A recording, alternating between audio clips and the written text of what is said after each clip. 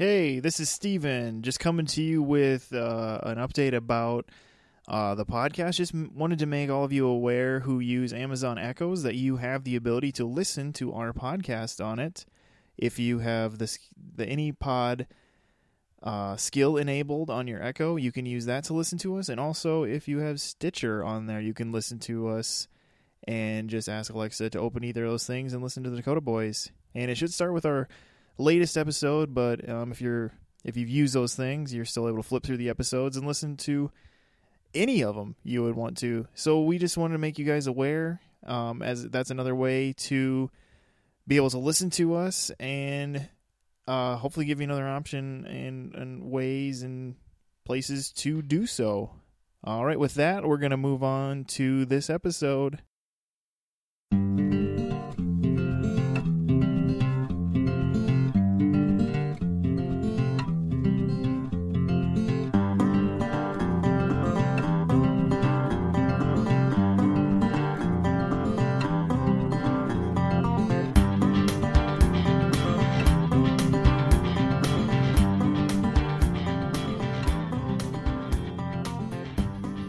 Greetings and salutations to all you crazy people out there. This is Dakota Boys Talk Movies, and this is going to be our review on Star Wars The Last Jedi.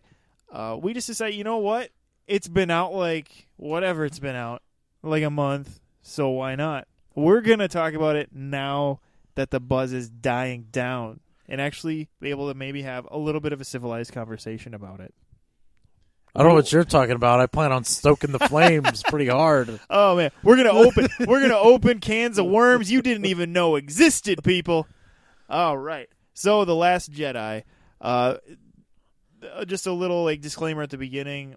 There's just really no way for us to talk about this movie with getting into things that are spoilers, just because basically anything you talk about in this movie ends up possibly meaning something or does mean something. So it's just the way it is. So there's going to be spoilers in this. If that bothers you, don't listen to it. And come back if it so tickles your fancy to do so after you've seen the movie. And so with that, we're going to go ahead and get into it. So, Dakota, one thing we've started with in the past, we talk about Star Wars movies, is the opening crawl. Now, I really enjoyed the Force Awakens crawl. I thought it was it's been a while since we had a good crawl. They're usually kind of, the prequel ones were kind of prequel-y, and but I really thought they were concise to the point. It brought you right into what was going on in Force Awakens. How did you feel about the crawl on The Last Jedi? Before we get into this, I just want to bring up one of the prequel crawls. Okay, go ahead. The one for Revenge of the Sith. It started off with the word war, ! It did, that's right, like all caps, like, war! And then immediately as soon as I read that, in my mind I'm like, what is it good for? And then I'm like, oh crap, I better focus here. What is it good for? Absolutely nothing. Important information is coming. Focus, man. Good God, y'all. Actually, I threw that in. That literally is the end as I was saying focus. Oh, but anyway, honestly, I found the crawl probably, I was more interested in literally what happened between these two movies than I should have been. I was like, wait a minute. So the First Order, took control of the galaxy? But how? Why? They just, showed up and told the Republic, hey, you guys belong to us again? And they were like, all right, yeah, hey, cool, bro. Yeah, there was something I was trying to figure out, and it was kind of like there must have been a little bit of time between 7 and 8, but then they ended up but there couldn't have been that much, because then when they go to Rey, it's immediately picking up from where the end of the first movie was, and then what she does from there matters to the stuff that's going on, and so you realize there couldn't have been too much time. So I don't think you missed anything, is what I'm getting at. And so apparently the First Order, they kind of set up, too, that the First Order just seems like the ball's kind of in their court. Yeah. No one can really match them, or no one really wants to match them. And so you just kind of got to go with that, I guess. Yeah. Other than that, honestly, I found this crawl probably the most uninformative out of all of them. It kind of was, and that's what I was realizing was, what were they going to put in it? Yeah. Because there was nothing that we really needed to be caught up on. Yeah. But they still need to figure out a way to have the 3 paragraphs. And so it just kind of it was kind of more of like a reminder of the things going on. And so anyway, let's go ahead and go from there. The first sequence of this movie I really enjoyed. Kind of Poe coming up in his X-Wing, and just like that whole sequence with him and Hux, I found that really enjoyable. Just the whole like, I'm holding for Hux. Yeah. This is Hux. Can you hear me? Just like making Hux angry to basically stall so he could blow all the cannons off the destroyer. I just found that kind of again, just reminding you like this is Star Wars. We're here to have fun, even though there's still some weighty things, we're still having fun. So I don't know, I just kind of enjoyed that mixture there, and just to give Poe kind of the cool opening to the movie. So yeah, I thought it was pretty cool. It was kind of a nice opening for what happens later in that whole battle scene, and because it gets really like dark and kind of sad. And I thought, well, that was a nice little way of them kind of like relaxing you, and and it really cues you in on Poe. Yeah, and that's the thing. And then the dark and sad that you're referring to sets up really the whole journey of his character in this movie, of him learning that it can't all just be go blow up stuff. That you actually have to make real leadership decisions. You can't just go all half cocked and do everything. And so it just kind of set up all that, and at the same time made a really cool, fun first Star Wars sequence. Because a lot of times these movies start with something really like, if you think even back to A New Hope, it starts with the Star Destroyer coming over and covering the screen, and it's shooting at the rebel ship. And they always start with something like really like sinister going on, whereas this started with something that was kind of like more fun than sinister. But I think, like you said, it was because it was going to lead into something that was pretty weighty. Yeah. And so, so just kind of, I don't know, just kind of brought you into, like, oh, yeah, here I am in a Star Wars movie, X-Wings flying around, shooting off cannons, BB-8s being all BB-8-ish. And, but let's kind of go from there. I don't know, what do you think about, I don't really know how to tackle this exactly. What do you think just overall with, like, tone of this movie? Oh, maybe. Man. I don't know what to say to that, because the tone of this movie was all over the place. Like, certain parts of it were trying to be tense. Other parts were trying to be hopeful. Other parts were... I don't really know what to describe what was going on with Rey and Luke.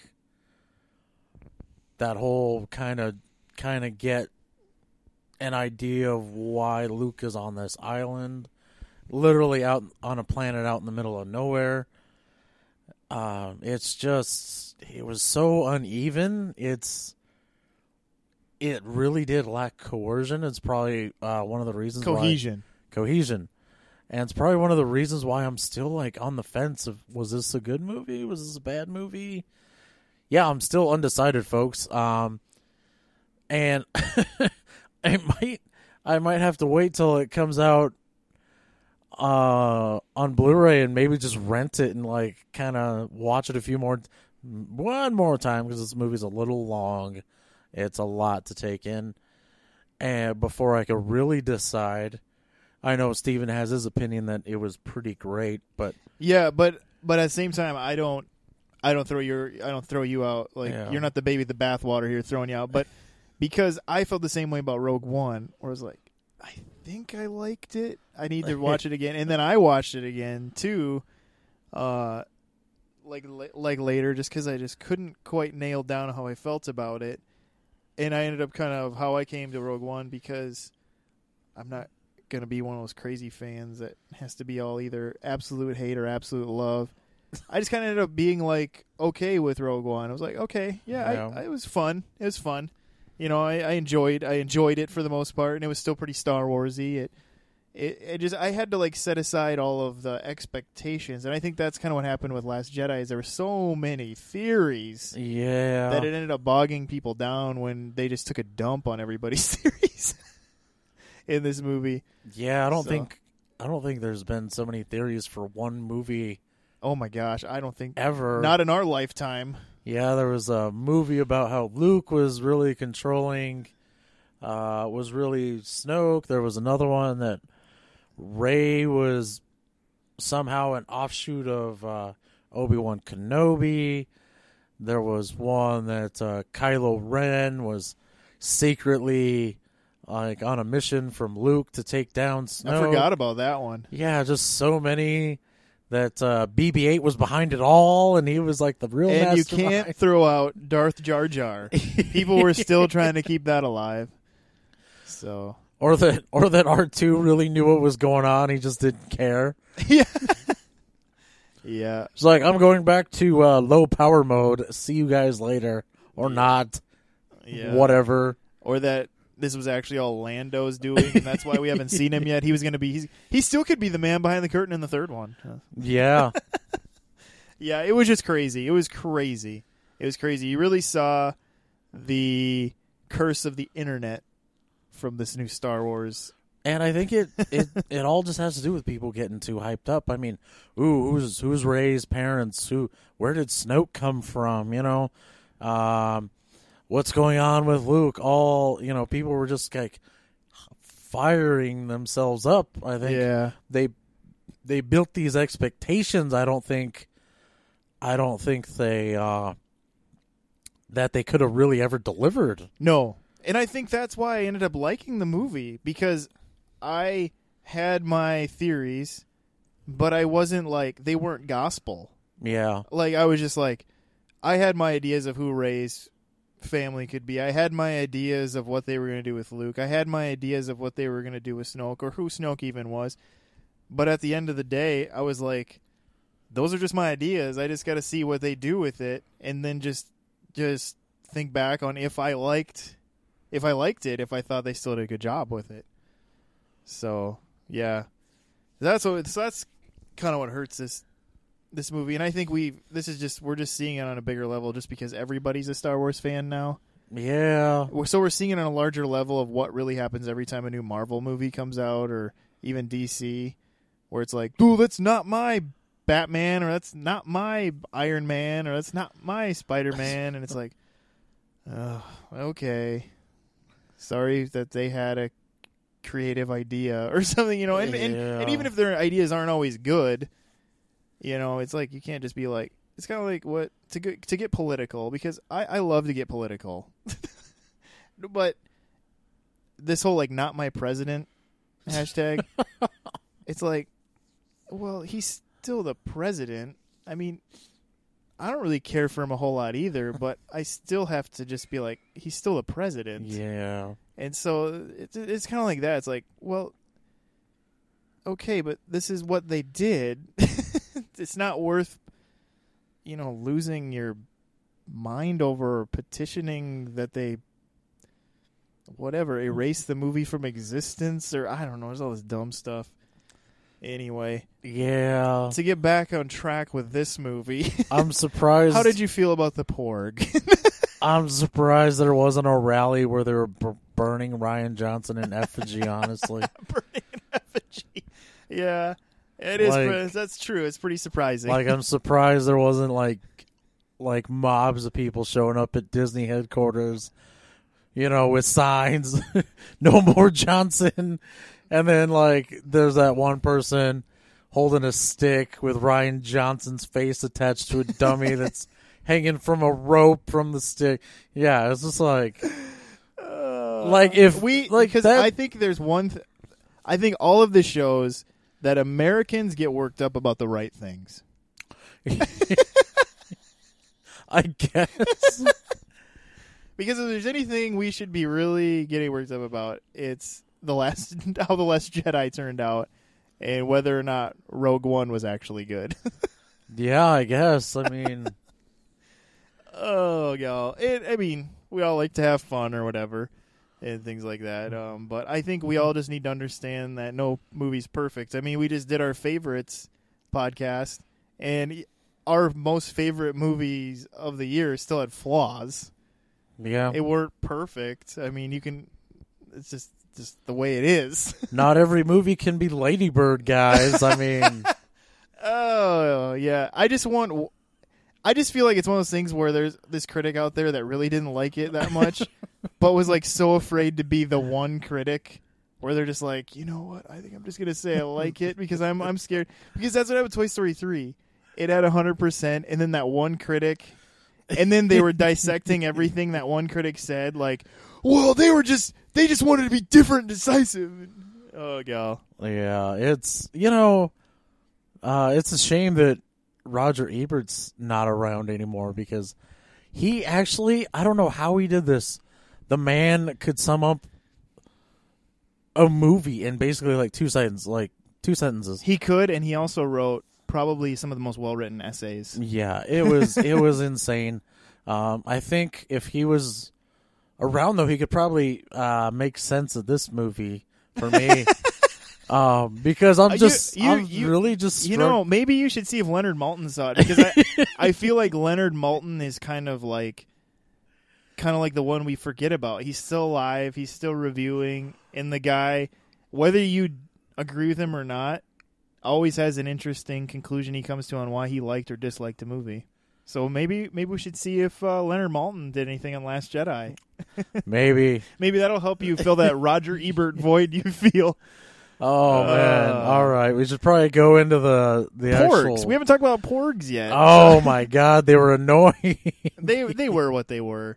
I guess they were just kind of there. I think they just wanted to have somebody for Chewbacca to play off with for a few scenes, and so it was like whatever.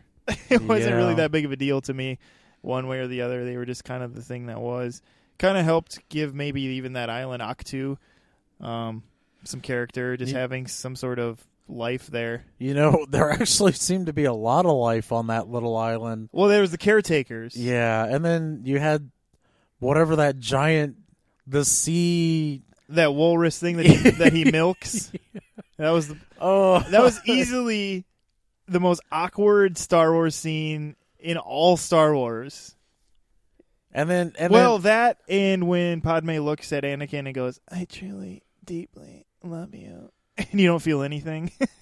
Maybe that's still most awkward, just in terms of chemistry between two actors. But Luke milking that walrus thing was kind of weird. Yeah, the sea. I don't know what to call it. I mean, sea cow.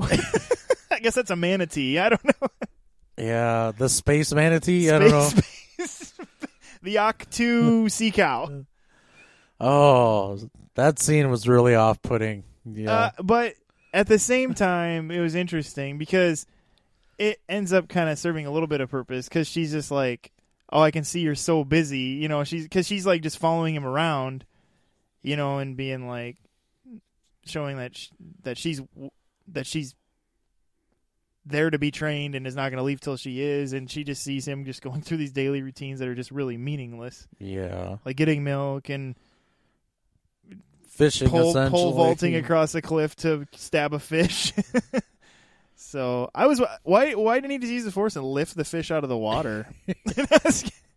Oh man, yeah. And so but honestly, at the end of the day, the Luke Ray stuff was, you got to admit, some of the highlights of the movie.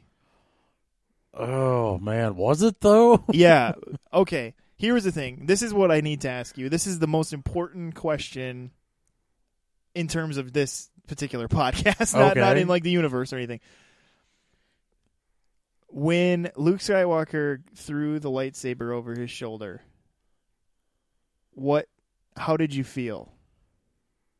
Well, the phrase WTF popped in my mind. Okay, you didn't like it. No. And that I rest my case right there. Yeah. Because if you couldn't buy into that being Luke Skywalker, this Luke Skywalker who's like really seeing the ramifications of power and having his doubts about the Jedi and everything, because that's essentially what is going on. He's doubting And really, when you look at the history of the Jedi, as we've seen in the movies, they're failures.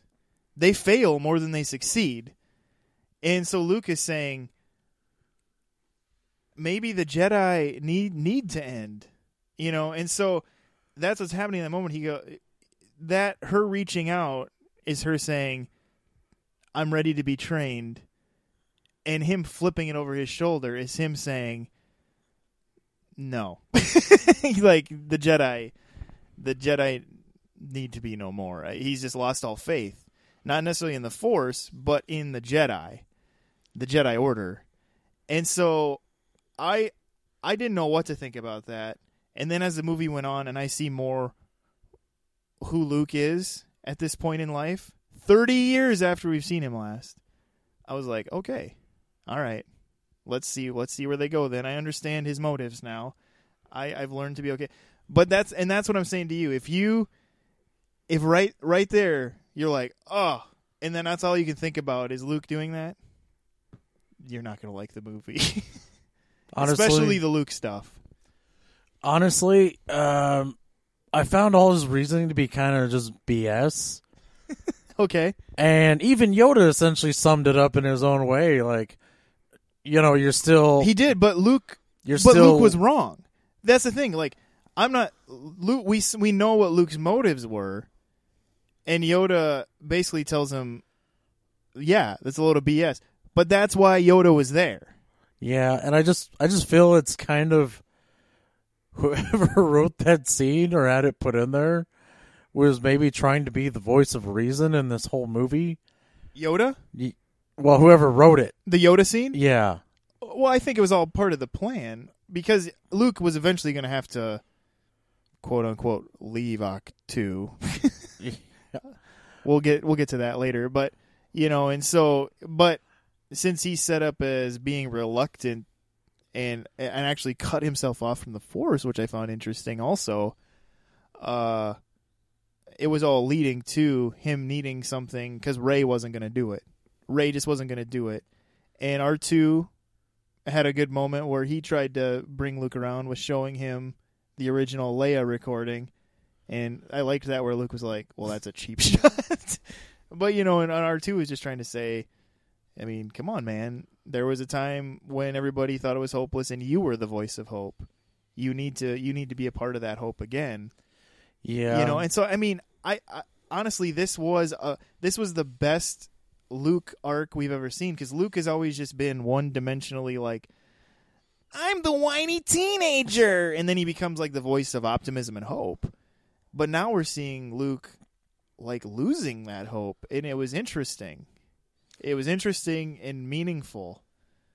And it also ended up being something that benefited Rey's progression and seeing Luke be that and overcome that. I don't know. I just feel like the way the movie presented it, like, okay, going back to that whole the Luke from the original trilogy. Yeah. I don't think that Luke, and here's my problem with Rian Johnson. I don't think he would ever got to that point where he considered snuffing out Ben Solo while he was asleep. And I feel like he did that just to like kind of like throw a wrench into the machinery. I just didn't buy it, and it was like kind of creating moments like that to create like more drama for the character. But at the same time, if you want to go back to old Luke was tempted with power in the original trilogy. Yeah. Like basically all powerful because that's all the Sith really want because this is the life they live for. They don't become one with the Force. They live for everything now. And so Luke was tempted with all that power and overcame it. But at the same time, something Jedi always are battling is being drawn to power. And it, like, the big power, which is something Anakin, for whatever motives, George Lucas gave him motives that we all can have problems with. But ultimately, Vader became the Vader we all know because he wanted that power for whatever reasons, that they had. And so I think in that moment, it was only a moment, It was just in slow-mo. Luke opens his lightsaber and closes his lightsaber. So I think when you see that moment and he sees who Ben could become, what you're saying is Luke's not allowed to be tempted. And I think everyone has that temptation. He's going, because he didn't act on it, but he was tempted by trying to understand, like, killing him could stop a lot of hurt. And Luke's whole life has been hurt and pain. And he didn't look like he wanted to kill Ben and ultimately wasn't going to kill Ben. But there was that moment of weakness in the temptation. But unfortunately, Ben saw him in that moment of weakness. And, well, the rest is Kylo Ren history. I don't know. That's the problem, though. It's like, yeah, you can have these feelings, thoughts, but that's kind of like, oh man, I need money for all this, that, and the other thing. I need this money right now. You walk into a bank with a gun, and then it's only going to escalate from there. You can't right, but people do that. Like, go back. But people do that. Now consider this idea of you being down on your luck. This isn't Luke, but just in general, being down on your luck in that case, and knowing you have a power to take care of that unluckiness in your life. You wouldn't be tempted to use the power you have to change your luck? Well, you see, that would be me. I wouldn't think Luke Skywalker would be able to do that. Right. And again, I go to like kind of point number 2, because it still goes back to the flipping of the lightsaber over the shoulder. If you're not on board for the Luke that's set up from that moment, you're not going to like anything else in the movie. And because that was the thing, I just realized, like, I'm on board if they set up good enough motives for why he's this way. And I personally feel like they did. Yeah, I didn't buy into it. I mean, I didn't buy into a lot of things. There were some things in this movie that I was able to accept. Okay. The fact that Poe is kind of dangerous. Let's do that. Let's because you're the voice of negativity right now. You know, for the most part. Like, again, I mean, there are problems with this movie, but what are your pros? All right, the pros would be the whole arc with Poe. I thought was really the best in the whole story. Oscar Isaac is just great. Yeah. Laura Dern's character on the flip side of that was actually pretty good. She did a really good job. I mean, she was unnecessary, but what they had her do. Yeah. Because, okay, since we're doing a spoiler review, I'm going to throw this at you, and I swear it's going to change your mind. Okay. On how she is absolutely unnecessary. So Admiral Akbar was there, right? Yeah. Why couldn't he have done what she did? Imagine if... Okay, so get this. He stays behind because he's Admiral Akbar, and we know he's awesome already and is willing to do anything for the Resistance.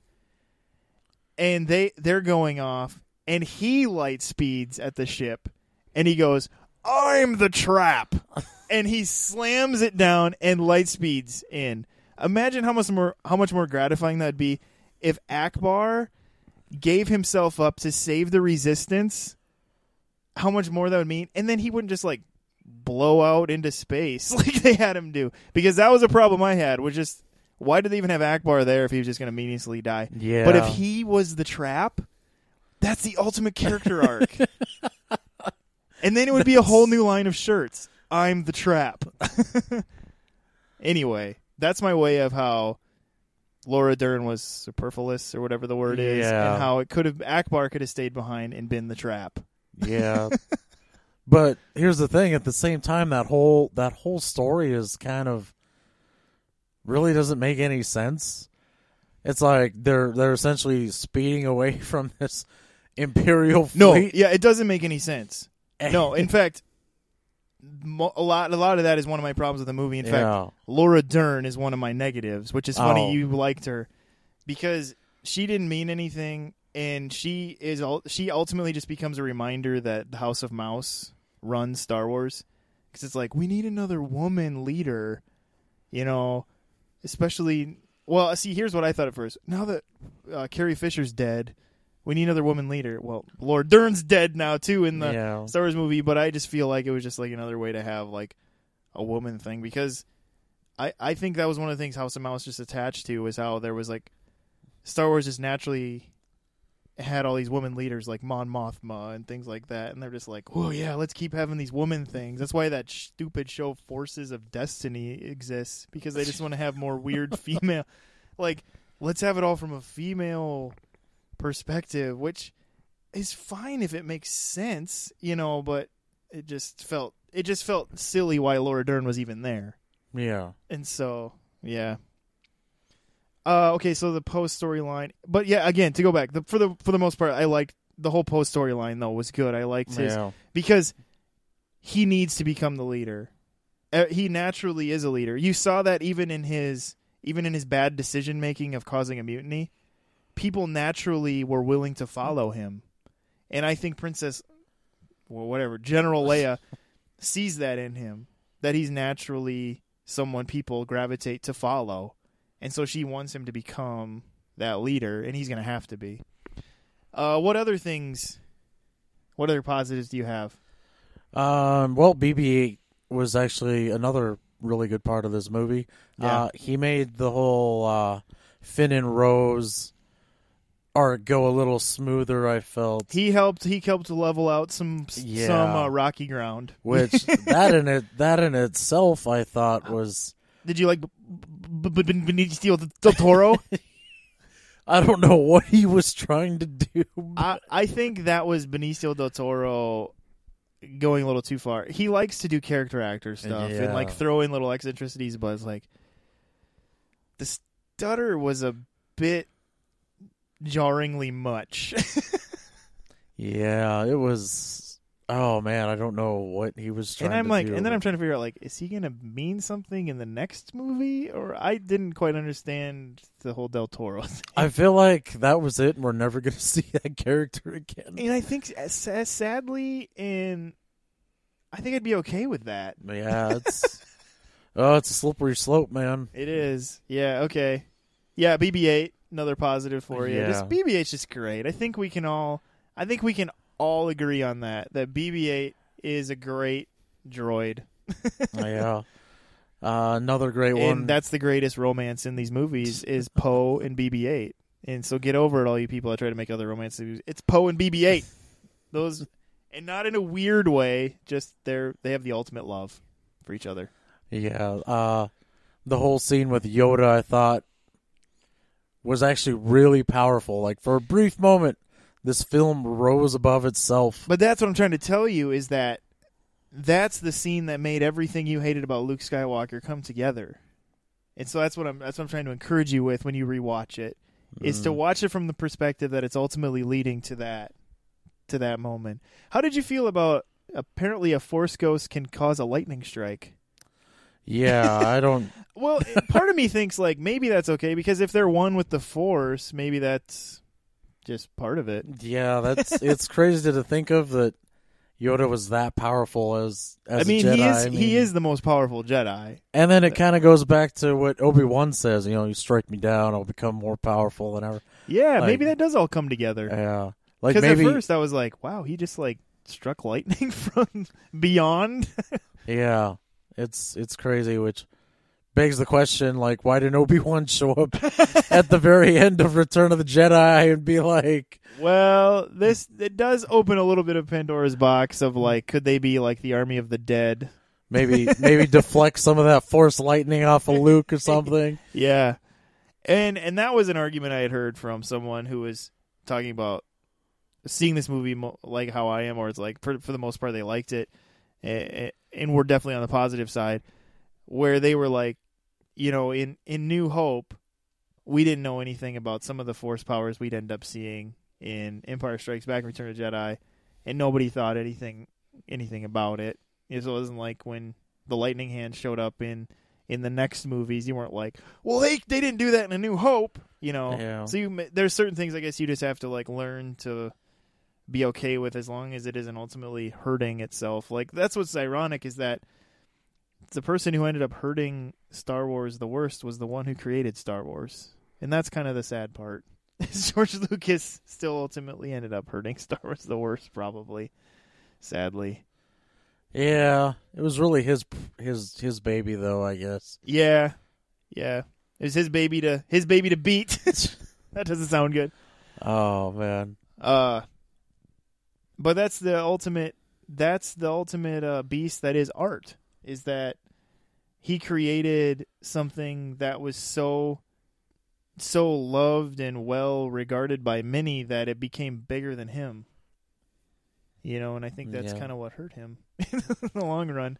It became bigger than he could even imagine or ever please anyone with, because it was just because that's how art is, Like, if it's like Orson Welles. I mean, when Citizen Kane's your first movie, where do you go from there? You're 27 years old and you've already made the apex of your life, or the apex of your career, I should say. And it's it's a bummer. It's a bummer when that happens to these guys. But I still enjoyed this movie a lot. It was even though the Rose and Finn stuff sometimes wasn't the greatest. Yeah, I mean, back to the whole pros thing. The whole ending with Luke, I thought was pretty great. I liked the Luke thing. I thought that, and when you go back and rewatch it, it works. Yeah. I kind of knew something was up, though. Well, he had a haircut, and when his hair was darker hair. Yeah, because you were like, well, he couldn't have just got a haircut, which would have been weird enough if he stopped for a haircut. He would have had to pull his X-Wing out of that ocean, by the way. Yeah, and then, that's what I was trying to, and I was like, maybe that was a red herring, like you were supposed to be like, did he force lift the X-Wing out and it still worked after 30 years? Because that doesn't make sense. Do the caretakers have a secret shuttle? I don't. And then so you're trying to figure that out, and then you realize oh, okay, I see now. But yeah, and that was another new force power, right? Where he basically had himself be somewhere he wasn't. Apparently, it showed up in the show Rebels. Did it? You see Yoda do it in that show, which is crazy. There you go. Apparently, he was stuck on Dagobah, but he could still go wherever he pleased. How did you feel about him wiping his shoulder when he came out of being shot, and he kind of did the little dust off his shoulder thing? I thought that was a nice touch. I thought that was pretty good. I thought that was that moment felt like Mark Hamill. Yeah. That felt like Mark Hamill's like, what if I just brushed my shoulder? It just seems like something he would just naturally do. Yeah. I thought the moment between Luke Skywalker and Kylo Ren was pretty intense. I thought the ending was really well. It ended pretty well. I mean, it leaves you, they're crushed, they're defeated, but you still got that little sliver of hope. And then you see the kids talking about how, they tried to kill Luke Skywalker, And this is another thing I'm bringing you back to, how the whole Luke thing comes together, because Luke was this legend who didn't want to be remembered as a legend anymore. And then he becomes a legend again by doing this amazing, bringing himself somewhere and facing Kylo Ren thing and saving what was left of the Resistance, bringing himself to where he was the spark. He was once again the spark. Yeah. And so I thought that was the thing where it does all end up coming together. And then I like that little kid moment too, where you see him kind of force pull the broom over, and then the way he kind of holds the broom handle up, it's almost like it's a saber. It's just reminding you that the Jedi aren't over. Whether that kid becomes a Jedi or not doesn't really matter so much as that it's not over. It's there's still hope there, and so ultimately at the end of the day, I don't think they did any damage to Luke. This was just the direction they took with him, but he ultimately became the spark and the legend that he always was once again. To go back to Rey being trained, how did you feel about the whole down in the dark chasm? How'd you feel about that sequence? Man. I mean, that was kind of her when Luke walks through that area that Yoda has Luke walk through. Yeah, I felt it was really unnecessary, and it kind of, I don't know, I feel like someone at Lucasfilm was like, you got to have that moment, like, you know, in Empire Strikes Back when Luke went into that cave, and Rian Johnson's like, okay, and then he put his own little spin on it, and it's just yeah, I think it did start as that, but I think it ended up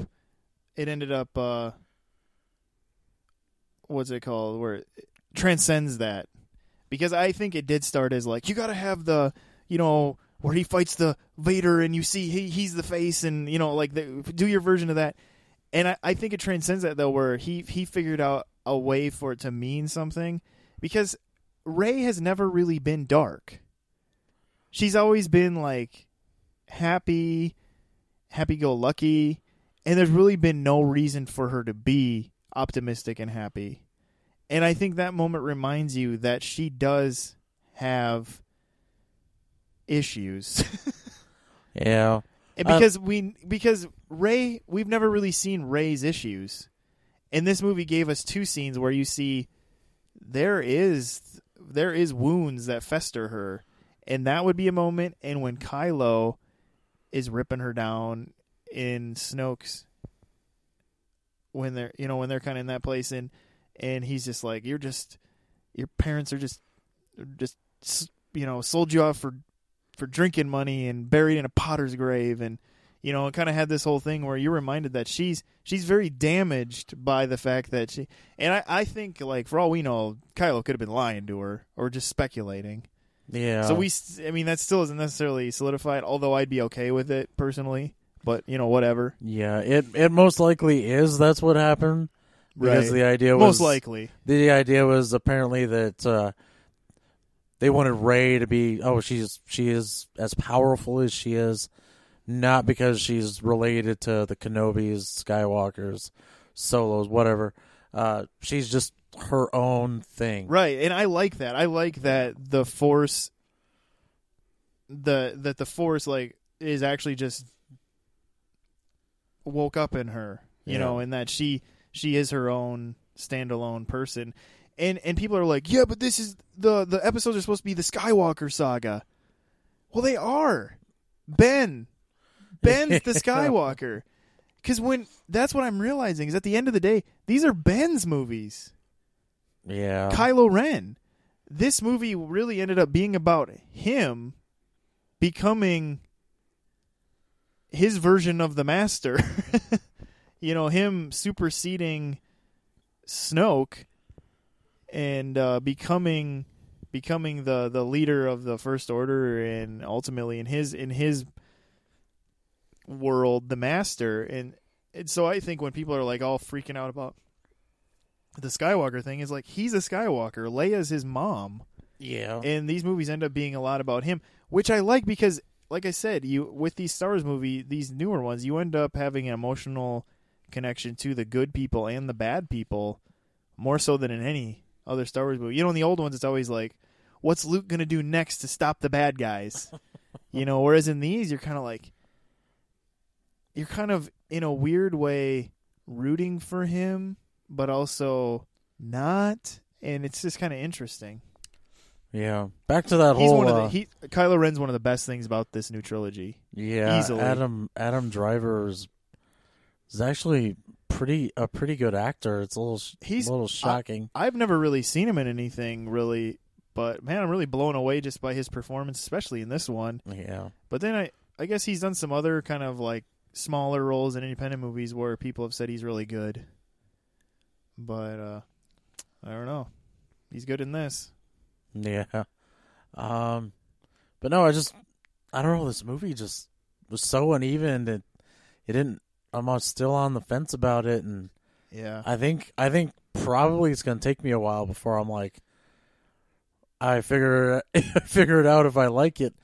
But it's just, I feel like somewhere down the road I'm just gonna say to myself, yeah, it was okay. I mean, wasn't the best, it wasn't anywhere close to being as good as Empire Strikes Back, but hey, it was a Star Wars movie. Yeah. I mean, I liked it a lot, and you know, it didn't. What was weird about this one is when I left Force Awakens, I was like so buzzed and like ready to watch it again right away. And when I left this one, I wasn't I wasn't like feeling that sort of buzz, but I realized it didn't mean I didn't want to watch it again. It's just that this one things in it end up sitting a lot heavier in you. And it's a lot to kind of end up taking in and things like that. And I really feel like this is the first time in a Star Wars movie we really felt the weight of war. You really, like, all the deaths seem to really be, like, mean a lot more and hurt a lot more. And even, like, when they use the lightsabers, you felt the pain of every lightsaber strike. Like, in that Praetorian Guard sequence, like, every slash of the lightsaber was, like, you felt, like, the power and the death that was coming with that. And it really made it, I don't know what happened, how they filmed it differently, but I don't know. I just felt it's probably due to the fact that you're actually watching people get cut down, not droids. Well, and it's not just a ship blowing up, but even when there were ships being blown up, I think you're always reminded that it's like the resistance is almost toast, and so you're really feeling the weight that Leia's feeling, where she's like, we just keep losing people, like, you know, like. And again, this is all going back to me trying to urge you that that's the whole point of the Luke storyline is he's already given up, and his sister is trying to not give up, but is trying to understand how they have any hope, you know? And that's why I think for the most part, this movie works. You just have to understand what this movie was really doing. When I left it the first time, I was like, okay, I see why they gave him another trilogy. Because I think Rian Johnson, he set up a lot of interesting ideas and kind of fleshed out kind of a world that was really just kind of like one-dimensional. He's like, the desert world, the world where they just have a bar or something, wow, and things like that. And it's like, well, let's build on these things a little bit. Let's give it a little more character and meaning in that, and even if it didn't all work, I think a lot of it stuck in my opinion, that even, you know, because there were things that just didn't totally pan out, I think, totally, but I think enough stuck where it worked. But again, that's me. So let's bring this all together, try to wrap this review up before we go too longer than we ever thought we were. And Dakota, where, like, just right now, where are you sitting kind of just grade-wise, like the A to F scale? Oh, man, I'd probably give it a C minus. C minus? Okay. All right, that's fair. I don't really blame anyone that doesn't know how to feel about this movie, because from the minute it started, like, you just tell it was going to be polarizing. And not just because it was a Star Wars movie. But for me, I guess I sit this a little higher.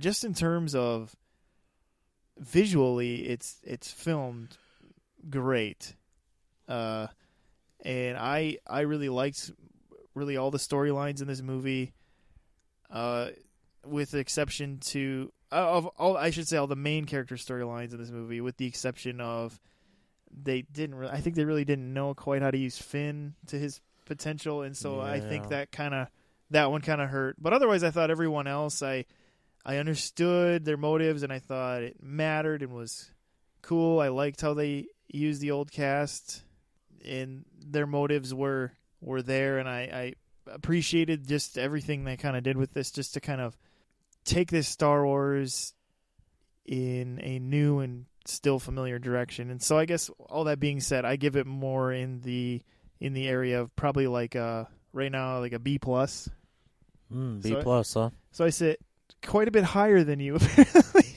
I guess. So I loved how they used Yoda in this movie. Yeah. I thought that was a really neat way to bring him back, and just kind of Yoda is kind of like like R2-D2 in a way, where he's kind of a connective tissue that reminds you that you're in the Star Wars world. Yeah. And almost even more so than Luke, you know. And but he wasn't just there to be there; he mattered, and so I really enjoyed that he was there and mattered, and that was a really neat way to bring him back. And it was just fun to see him in that way and seem like he seemed to be working correctly. It wasn't like a weird CGI thing or a weird puppet. So, yeah, so that's kind of where I am with that. And maybe when the Solo movie comes out this summer, by then we'll have digested this one a little bit more and see if we've changed at all and see if we even care about the Solo movie at all. So, that being said, we're going to bring this to a close. Thanks for listening. Make sure you check us out on Facebook and Twitter if you don't already. Subscribe to us on any of those places. We are at also, we put these up on YouTube. They're on iTunes, Stitcher, whatever place you happen to listen to podcasts on. Those subscriptions just really mean a lot to us. And the more we have, just the more steam we have in a lot of ways, just for our motivation and for just getting the word out there more. So we hope you do that too. And we thank you ahead of time for those of you that do that, and we thank those of you that do. And so with that, we'll bring this to close. This is Steven. This is Dakota. Take it easy.